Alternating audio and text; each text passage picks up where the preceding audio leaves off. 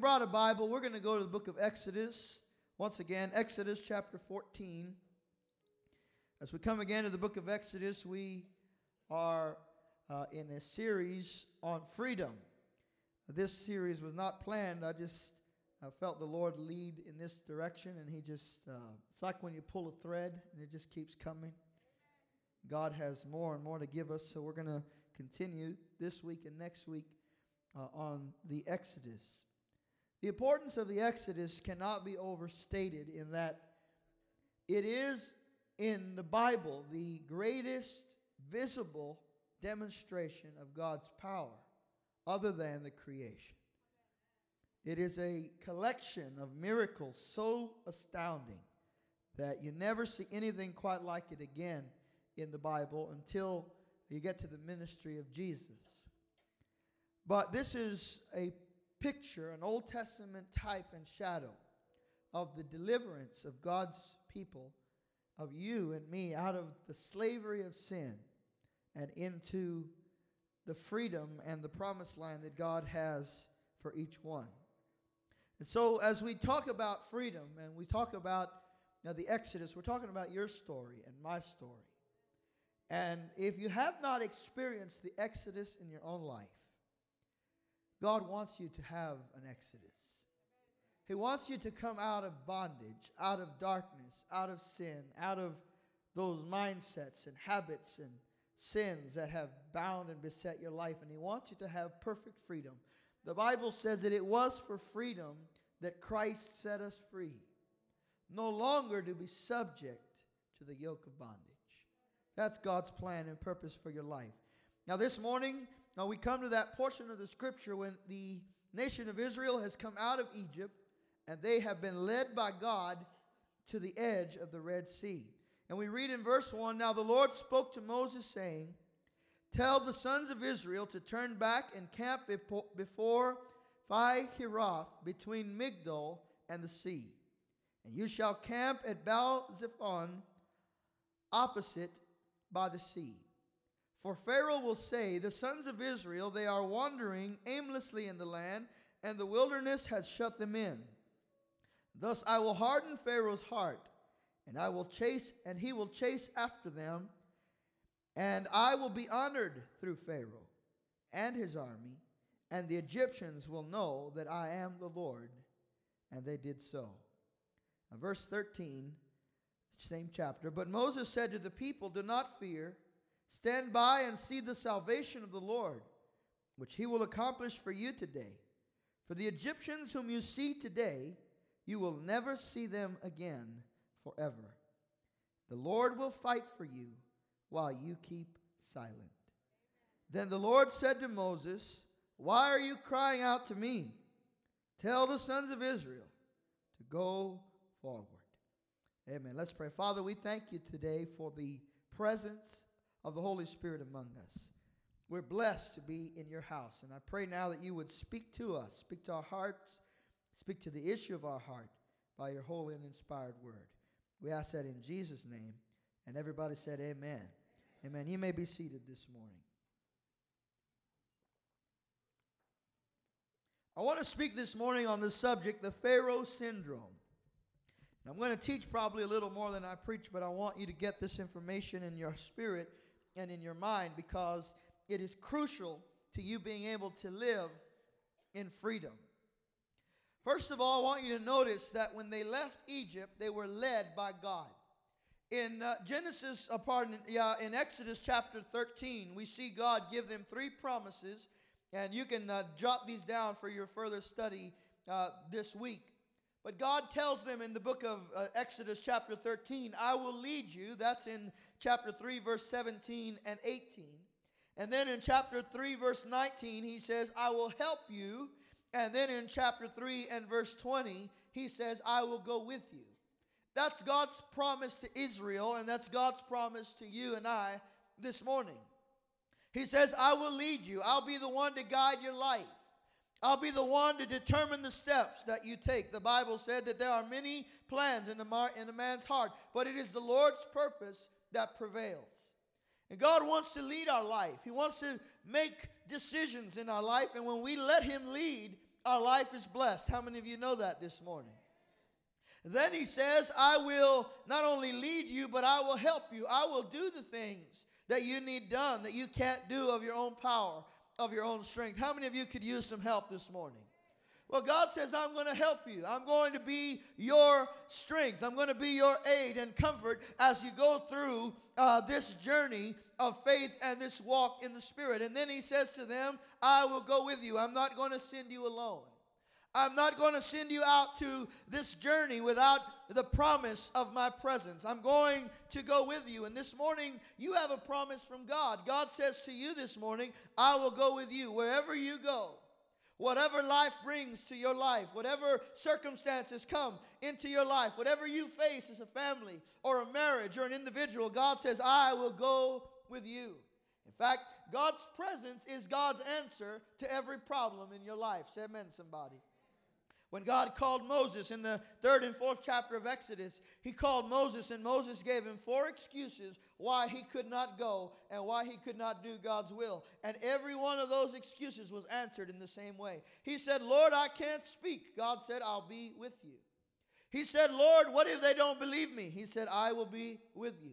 He said, well, Lord, what will I answer? I don't have all the answers that they're going to need. He said, I will be with you. Well, Lord, what if Pharaoh doesn't respond? I will be with you. God's answer to every need in your life is the same. I will be with you. And listen, if God is with you, if God is for you, then you can handle any situation that comes into your life. Say amen, somebody.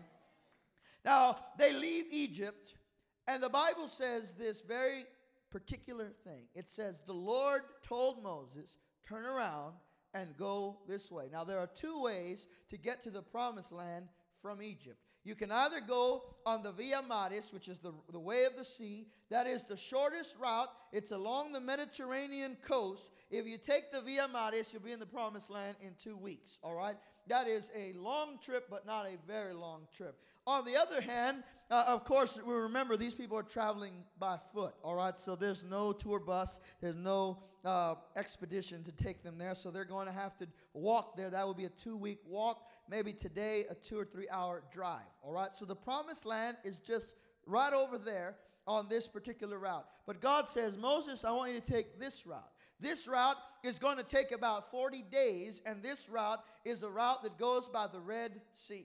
So God leads them on this particular route.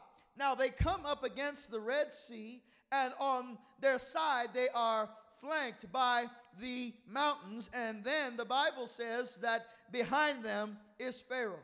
So basically, God has led them into a dead end. God has led them into a place where there is no escape except unless he moves. And so we realize then that the Lord says that he hardened Pharaoh's heart so that he would chase them. Now, if you're listening to this morning, you might be thinking kind of like I think when I read this story and I say, Lord, this looks like a setup. You just took Israel out of Egypt, you plugged them into a dead end, and then you stirred up Pharaoh to go chase them. Does that ever sound like your life? Like maybe just God has set you up for some kind of trouble. And the fact was that God had set them up.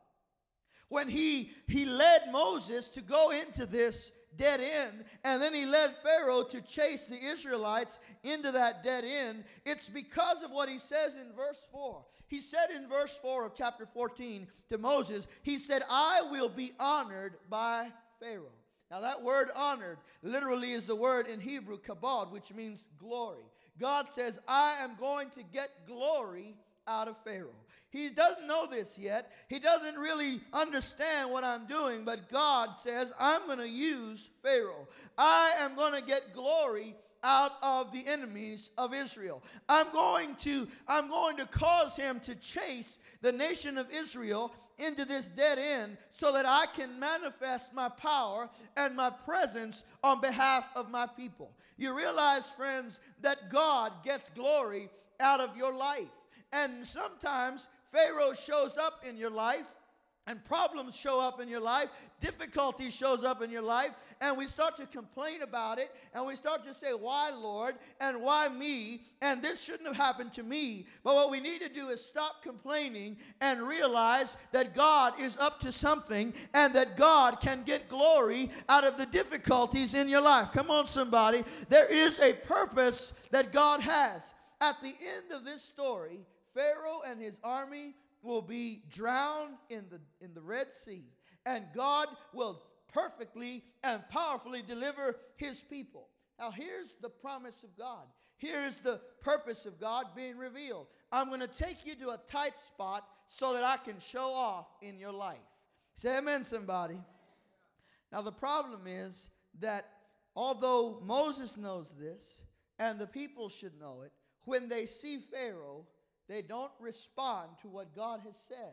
Instead, they react with panic and fear. Of course they did. Here they are, a nation of about 2 million slaves. They have no weapons. They have no defenses. They have not been trained for war. And here comes chasing them Pharaoh, who's got 600 chariots and horses and an army beside that. And they have been backed into a corner, and it seems like there is no way out. Of course they panicked. Of course they became afraid. But then the next thing they did was even worse. They become afraid and they panic, but then they accuse God. And this is what they accused God of. They said, have you brought us out here to kill us? Were there not enough graves in Egypt where we were so that you could have killed us in Egypt? Why did you bring us out here to die? Why did you bring us out here in order to kill us? And then they said to Moses, it would have been better if we had just stayed in Egypt. It would have been better for us if we had remained slaves, if we had remained in bondage, if we had remained in our past. You realize, friends, that this is the enemy's strategy against your life. He brings difficulty into your life, and then he makes you think about how good things were when you were living without God. And he paints a picture. It's not real, you realize that, but he paints a picture about how wonderful your life was before you came to know Jesus. Over there when you were addicted, when you were broken, when you were abused, and he says you should just stay back there. You should go back to where you used to be. Is there anybody that can say no way? Come on, say no way. You see, the enemy wants to talk you out of the promised land. The promised land is just right over in that direction. But they say we would rather go back. We should have stayed where we were. Now, the reason that they do this is important. And this is the question I'm asking you this morning. Why did they respond in this way? If they had a revelation that God was up to something, God was up to something good, and that God was powerful. I mean, notice what this people saw. They saw 9 plagues come on Egypt. Each one of those plagues completely dismantled one of the gods of Egypt. And then they had the 10th judgment. The 10th plague was the death of the firstborn, where God systematically dismantled Pharaoh as a god as well. And now you have before them the miraculous deliverance of God from Egypt. On top of that, the Bible said that on the morning that they left Egypt, the Egyptians spoiled themselves, and they came out and they gave the Israelites gold and silver and treasures for them to take with them on the journey. And do you realize what happened? That they received 400 years worth of back pay on one morning. Nobody said amen. I said they received 400 years of back pay in one morning. All those years they had been slaves, they got paid up all that time they had been working. That's a big check, somebody. They've seen God work. And now they see a column of fire in between them and Pharaoh. And if Pharaoh tries to maneuver one way, the column gets in front of him. If Pharaoh tries to maneuver another, the column of fire gets in front of him. These people are witnessing some of the most extraordinary miracles in all of the Bible. And yet they respond by saying, why did God do this to us? Why did he bring us out here to kill us? Why has God been so unjust with us. Now, what I want you to realize this morning is that the reason that they do this is because they have a concept of God that has been shaped by Pharaoh. And that is what I'm calling the Pharaoh syndrome this morning. What is a syndrome? A syndrome is a combination of opinions, emotions, and behaviors.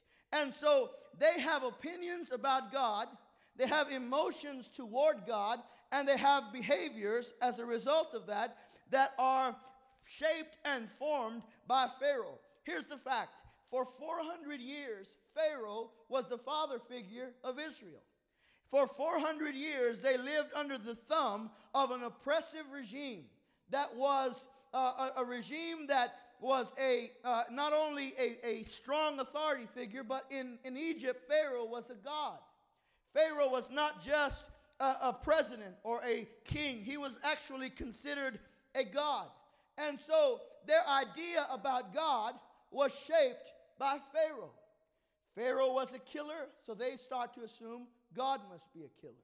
Pharaoh is cruel, they start to assume God must be cruel. Pharaoh was angry, they must now assume that God is an angry God. This is why, in the face of adversity, rather than believe God, they turn against God. And this is also why many of you, in the face of adversity, instead of trusting God, you turn against God. You start complaining against God. And I want to teach you this morning because this is one of the most important keys to keeping your freedom. You see, Israel was out of Egypt, but Egypt was not out of Israel. They still had Egyptian tendencies and an Egyptian mindset. They still had a Pharaoh syndrome in their hearts. And until that's changed, you can be out of Egypt, but still in your spirit be bound. And God has come by the power of the cross to bring total and complete deliverance to your life. But in order for you to experience total and complete deliverance, your mind has to be renewed. Your mindsets need to be changed. And God has provided for that to be possible in your life. I want to explain something to you because there are three things that shape our concept of God. All right? Three things that form how we view God. The first thing is our parents. The second thing is our religion. And the third thing is the authority figures in our life. Now, I'm going to teach you a little bit right now because if I can communicate this to you, you might be able to understand why you see God in a particular way. And it might also help you, if you're a parent, to make sure that you set an example for your children that is a positive one about God. Think about, first of all, this. Parents. Our parents shaped how we viewed God. Listen, if you had parents that were loving, that were gracious, that were generous, that were caring, that gave hugs, that were fair, that were humble, that knew how to acknowledge when they were wrong, they painted for you as a child. They painted for you a picture of God. You didn't know that's what was happening. But then when you came to know God, you didn't have a hard time getting to know God because you would look at God and you look at your dad and your mom and you say, well, they were just, so God must be just. They were fair, so God must be fair. They were kind, so God must be kind. And people who had parents who loved them generally don't have a hard time receiving the love of God. However, if you had parents that were not loving, they were not affectionate, maybe your parents were proud or unfair or distant, or maybe they showed partiality between you and your siblings. Maybe your father was an angry or vindictive man, or maybe your mother was capricious. Then as a child, you got an image of what God was like. And a lot of people, because they grew up in that kind of household, when they think of God, they think God is capricious, God is angry, God is mean, God is unfair, God is partial, God is unkind, He is distant. And that idea about God walks with you for your whole life until it changes, until it's changed and formed by a genuine experience with God. Now, on top of parents comes religion. It doesn't matter if you are a Catholic or Pentecostal or Baptist or Methodist or a pagan. Whatever religion you grew up in, that religion has a lot to do with how we view God. Listen, if your church was kind, loving, forgiving, accepting, hospitable, generous, all the things Kingsway Church is, say amen somebody, then if that's the kind of church that you were in growing up, that shaped your view of God. And you received God as a kind, generous, loving, compassionate, forgiving person who, when you make a mistake, is willing to correct you and help you to rebuild. But then if you grew up in a church that was legalistic, a church that was unforgiving, critical, condemning, the kind of church where people looked at you sideways if you didn't wear the right things, or maybe you grew up in a particular religious system where in order to please God, you had to get all the check marks, you got to get all the right things in the right place, or God is not going to be pleased with you, then that forms in your mind a view of God, that God is legalistic, unkind, unforgiving, unjust, unmerciful, and distant. Now, I want to say something because this is a story that comes from right here in our church. And I don't particularly like to share it because it's not the most positive one. But many, many years ago, a long time ago, there was a couple in this congregation that made a mistake, and they got pregnant outside of marriage. All right? Now, that's what we call sin, right? It's fornication, adultery, whatever you want to call it. But they wanted to get right. They wanted to do things right, so what did they do? They decided they want to get married. But the rule in the church at the time was that if you were pregnant outside of wedlock, you could not get married in the church. And so on a cold February morning, they got married outside of the church, outside of the house of God, because of the governing religious system of that time. Now, let me just say we've come a long way, baby, all right? God has really brought the Pentecostal church a long way. But do you think about that story I just told you? What picture does that give of God? That kind of God says, if you mess up, there's not going to be no mijo and mija here. You're going to have to stay outside of my house. And that's not the God of the Bible. That's the God of religion. But you see, if you grew up in that sort of system, then you got a bad picture of what God is like. Now, I'm not here to help you be critical of your parents or to be critical of your church. Because some of us had good parents, some of us had a good church. Say amen. And whatever the faults and failings may have been, they brought you to the Lord. But what I want you to realize here is that this sermon is not about being critical about your past. It's about realizing that many times those experiences shape how we conceive of God, how we see God. And then there's a third thing, and that is authority figures in our life. For Israel, Pharaoh was the authority figure. You know, in America, you grow up, you go to school, and in the classroom, used to be anyway, there was a picture of the President of the United States or a picture of George Washington and Abraham Lincoln. You guys know who those guys are? Yeah. You know, and you know, what do we know? We know that George Washington was an honest boy who chopped down the cherry tree. It might have been a myth, but whatever. He chopped down that cherry tree, and then he went and told the truth, right? And we know that Abraham Lincoln was Honest Abe. And so we had in front of us images of authority figures who were noble and just and good, and they set a standard.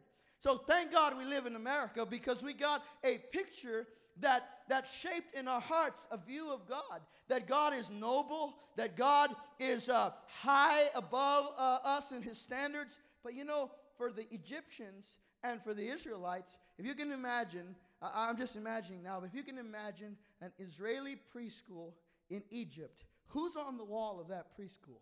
Pharaoh. The thumb of Pharaoh. Don't mess with that guy, because if you get out of line, he'll beat you. If you get out of line, he'll kill you. And they already knew that, because in the first chapter of Exodus, Pharaoh had tried to kill, or did kill, all of an entire generation of Israeli men. So they knew this was not a man to be messed with. Now, you take all those three layers, and you realize why, when they get to the edge of the Red Sea, and although they know what God is up to, they still say, why did God bring us out here to kill us?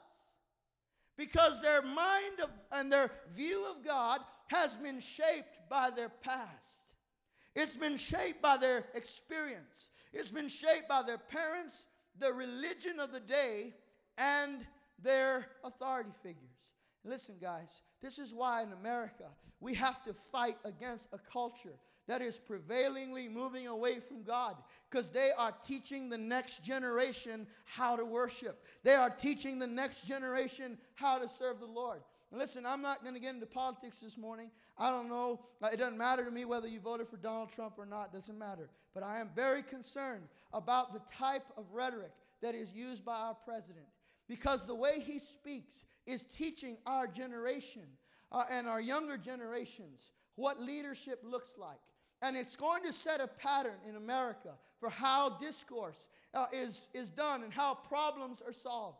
And listen, these things are real, and they are real problems that you and I can combat in our own homes, in our own churches, by saying, you know what? If we're going to be parents, they're going to see in us the image of God. And if we're going to have a church, it's going to be a church that reflects the image of God, so that this culture can know that there is a God who loves, who cares, who forgives, who restores. Come on, somebody. That's our objective. So they have a Pharaoh syndrome.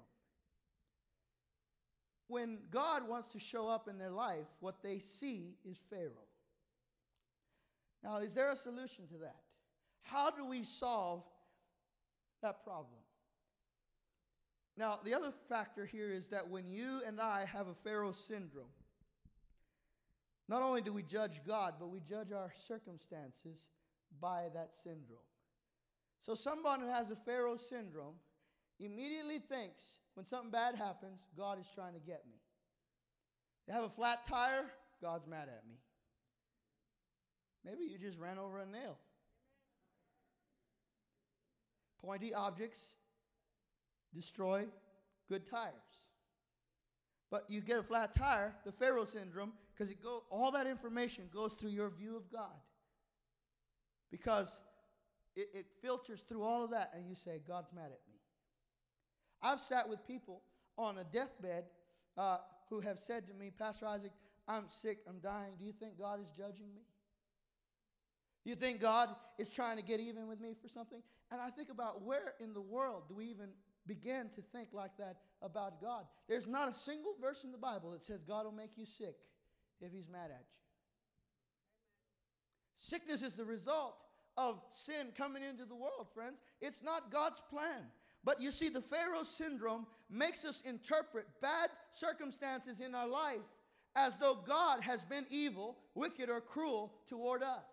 And there is a solution for that. Now, it takes a little while for you to read the whole book of Exodus for you to see what the solution is. But we get a glimpse of it right here in chapter 14, and then we're going to get the full view of it in chapter 34. But here's where it starts. The Bible says that when the people began to complain like this against God, Moses said to them, number one, don't be afraid. Number two, he said, stand firm. Number three, he said, look and see the salvation of the Lord. Now here is where we begin to see the solution. You've got to get a new set of lenses. You've got to get a new vision of who God is. You see, if you grew up in a life with parents or a church or religious system that gave you a bad view of God, what needs to happen in your life is that you need to get a new revelation of who God is. Because listen, church, God is not who you think he is. God is who the Bible says that he is. God is not the picture that someone painted for you. God has revealed himself in the Word of God. He's revealed himself in the Bible. And if you want to get freedom from the Pharaoh syndrome, you've got to get a new view of God, a new perspective on God. Now, if you read Genesis chapter 34 and verse 6, the Bible says this, that Moses came to the Lord, and he said, Lord, this is, chapter 33, verse 18. He said, show me your glory. Say that with me this morning. Show me your glory. What's Moses doing? He's asking God to show him who he really is. He's saying, God, I grew up in Pharaoh's house. I have the same problem that this people has. I need you to show me your glory. Now, I want to encourage you this morning to make that your prayer. To say, God, show me your glory. I want to see you the way you really are. I want to see you for who you really are. Not for who the filters say that you are. Not for who bad examples have said that you are. I want to see you for who you are. I want to get to know you. He says, Lord, show me your glory. Many years ago, I had a friend of mine who, he said to me, Isaac, he said, I was speaking to the Lord. And I said to the Lord, I said, Lord, I love you. And he said, the Lord said back to me, do you really love me? And I heard that, my heart broke for him because I said, buddy, I don't think that was the Lord. I said, I don't hear that in the Bible. I don't hear that in my own relationship with God. And what I realized was that he grew up in a home where he could never get anything right. He never did anything to measure up to his father. And so when he goes to talk to God, what he hears is not really God, it's his father saying, do you really? I say, you know what I believe? I believe it when I say I love you to God, that God says, I love you too, Isaac. Come on, somebody. I'm talking about a God who loves you. But you see, the Pharaoh filter was robbing him of that relationship with God. My friend, my buddy, needed the same thing you and I need this morning. To say to God, God, show me your glory. I want to see you for all that you are. I want to see you as you are, as you have revealed yourself in the Scriptures. I want to ask you a question. What is the first thing that comes to mind, the first word that comes to mind when I mention God? Is it anger? Is he frustrated? Is he tired of you? Is he just tolerating you? Is he putting up with you? Is he far away? If that's the first thing you think of when you think of God, you have a Pharaoh filter, a Pharaoh syndrome that has to be removed. Because the enemy has lied to you about who God is, about who God genuinely is and what he wants to be in your life. So Moses comes to God and he says, God, what's the first word that comes to your mind when you think of yourself? Show me your glory. And in Exodus chapter 34 and verse 6, I want you to open your Bible if you have one and go there with me because I want you to see how God describes himself.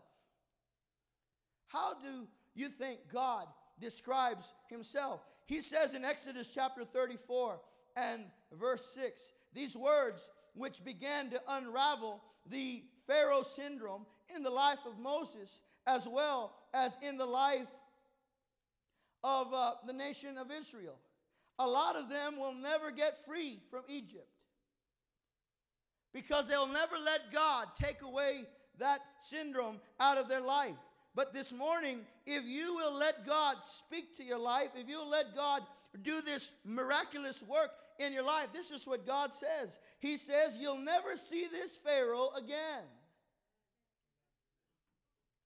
Listen, that's a prophetic word for you this morning. God says, if you will look to me, you'll never see this Pharaoh again. How many of you could see with never seeing Pharaoh again? How many of you can live with that? How many of you would like your children to be able to walk into their preschool and never see Pharaoh again? Come on, somebody. How many of you would like your descendants to walk in faith and in freedom and never see this Pharaoh again? Is there anybody in here that wants that? Guess what? You've got to get a glimpse of the glory of God. And this is what God says to Moses as he divinely reveals or discloses himself. He says to Moses, he says, the Lord God is compassionate. Everybody say compassionate. What does God want you to know about him this morning? That he is compassionate. What does that mean? That means that God sympathizes with your weakness. He takes pity on our frailties. He knows, the Bible said he knows that we are but dust. He knows that we don't have what it takes. He has compassion for us. He has sympathy toward your need. This morning I want you to realize realize there is a God who sees you and He cares about you. He wants you to know that this morning, that He has compassion for you. The Bible says, as a father has compassion upon his children, even so the Lord has compassion upon those who fear Him. Is there anybody in here that fears the Lord? Is there anybody in here that reverences God? You are the object of God's compassion.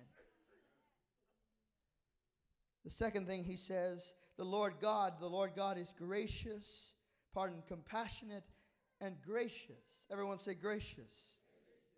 What does gracious mean? It means that God has dealt with us by grace. Grace means that we received something that we did not deserve. How many of you have ever received something you did not deserve? When God extends His description of Himself to us, He says, this is the kind of God I am. I'm a gracious God. You ask me for 10, I'll give you 12. Say amen, somebody. You ask me to forgive you once, I'll forgive you the next time just in advance. I am a gracious God. He goes beyond what we deserve. He goes and He does those things that we could not have earned.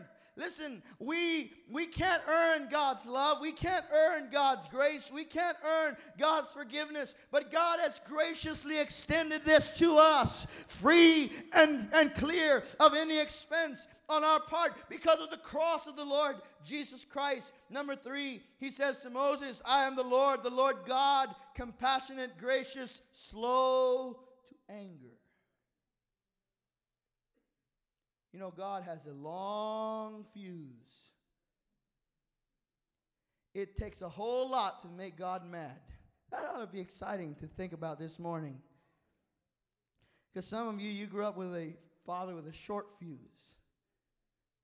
But God says, I'm slow to anger. In another part, the Bible says that the anger of the Lord is but for a moment. When God gets angry, it's a quick anger.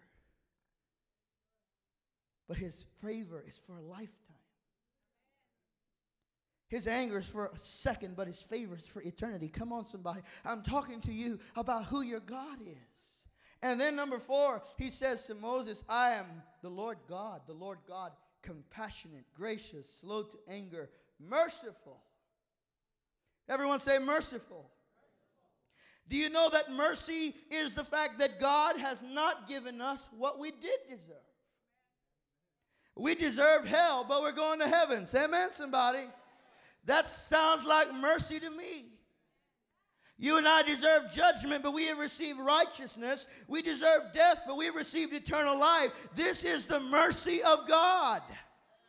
We have become the recipients of mercy. And notice the difference there. Grace is when I get what I didn't deserve. Mercy is when I don't get what I do deserve. So you go to the judge and they say, you ran that stop sign and it's $50 or 50 days in jail. You say, I don't have $50. They say, all right, we're going to have to give you 50 days in jail, but I'm going to forgive your violation. That's mercy. I don't deserve that. Now, if the judge reaches in his pocket and gives you $50 and says, go buy yourself a nice dinner, that's grace. I just got something I didn't have coming to me. God says to Moses, I am slow to anger. I am merciful. Verse number 5, then He says, I am truth. The Lord God, your God, is a compassionate God, gracious, slow to anger, merciful, and true. Do you realize how different this was to Pharaoh? Pharaoh was a liar. Pharaoh said, I'll let you go. I won't let you go. Okay, you can go. No, you're not going. And then when he let him go, he went and chased them so he could bring them back. That's the kind of enemy that you have. Satan, the Bible says, is a liar. He's been a liar from the beginning. He doesn't know the truth. Every time the devil opens his mouth, it's a lie. But when you look at God, our God is a God of truth. The Bible says that our God is not a man that He should lie, nor the Son of Man that He should change His mind. Has God spoken, and will He not do it? And then Solomon said this. He said, God will do with His hand what His mouth has spoken. Come on, somebody. Our God keeps His word. He's a promise keeper. He is a God of truth. Some people have a difficulty receiving the truth of God's word because they had liars in their life. Guess what? God wants to give you a new vision, a new perspective, a revelation of who He is. He wants to take down the Pharaoh syndrome in your life. Number 6, He says, I am loving. Loving kindness. It talks to us about the love of God. The love of God is to 1,000 generations. Do you realize this morning God loves you? Think about that. God loves you. He's in love with you. He's crazy about you. He wakes up in the morning with you on His mind. The Bible says in the book of Jeremiah, I have loved you with an everlasting love. You say, well, Pastor, do you think I'll ever run out of God's love? No. You know, oftentimes we relate God's love to mama's love. Anybody remember mama's love? Mama's love Mama's love is blind, honestly. You could say, Mama, he lied. No, mijo no hace eso. She cannot see any flaws. But you know, the problem with mama's love is that she doesn't love every kid in the neighborhood the same way. She just loves her kids. She's not gonna go over the boundaries for everyone else's kids. These are her kids. But God's love is the kind of love where He loves every kid in the neighborhood the same way. He loves you and I the same way. Come on. He doesn't love me more than He loves you. And He doesn't love you any more than He loves me. Come on, somebody. You are the object of God's divine affection. He says, I am a God of loving kindness. And then He says to Moses, number 7, I forgive iniquity. Aren't you glad this morning that God is a forgiver? What if we got one for everyone? For every sin, we got a judgment. There wouldn't be anybody left in the room. Say amen, somebody. You know what the Bible says? The Bible says our God has not dealt with us according to our sins. He hasn't dealt with us the way our sins deserve. Our sins deserve judgment, but His mercy has reached out and saved us. And this morning, He says to you and to me, I will forgive your iniquity. I'll forgive down to the depths of your soul, down to the deepest, darkest, most hidden secret and corruption of your soul. God says, I will forgive you and I will forget it. He says, I'll take your sin and I'll bury it in the deepest part of the sea, never to be remembered against you again. Come on, somebody. And when the devil comes up to God and says, oh, you know that, Pastor Isaac, you know what he's really like. The Lord says, I don't know what you're talking about, devil. Because when I look at Isaac, I see the blood. When I look at Isaac, I see a righteous man. Come on, somebody. I'm talking about a God who forgives, a God who loves, a God who is truth, a God who is merciful, a God who is slow to anger, a God who is gracious, a God who is compassionate. Can you imagine this morning as Moses is hearing this, the Pharaoh syndrome is coming down. Now he's no longer looking at God or relating to God through his experience, but now he's relating to God by who He is. By the full, complete revelation of who He is, the same thing happened to Saul of Tarsus. Saul of Tarsus was raised in the most religious Jewish community you can imagine. And the Bible says that when he was converted, the scales fell off of his eyes. I think about Moses, and I think of him looking at God, and he's seeing God in a way that he never saw Him before. The syndrome is being washed out of his eyes.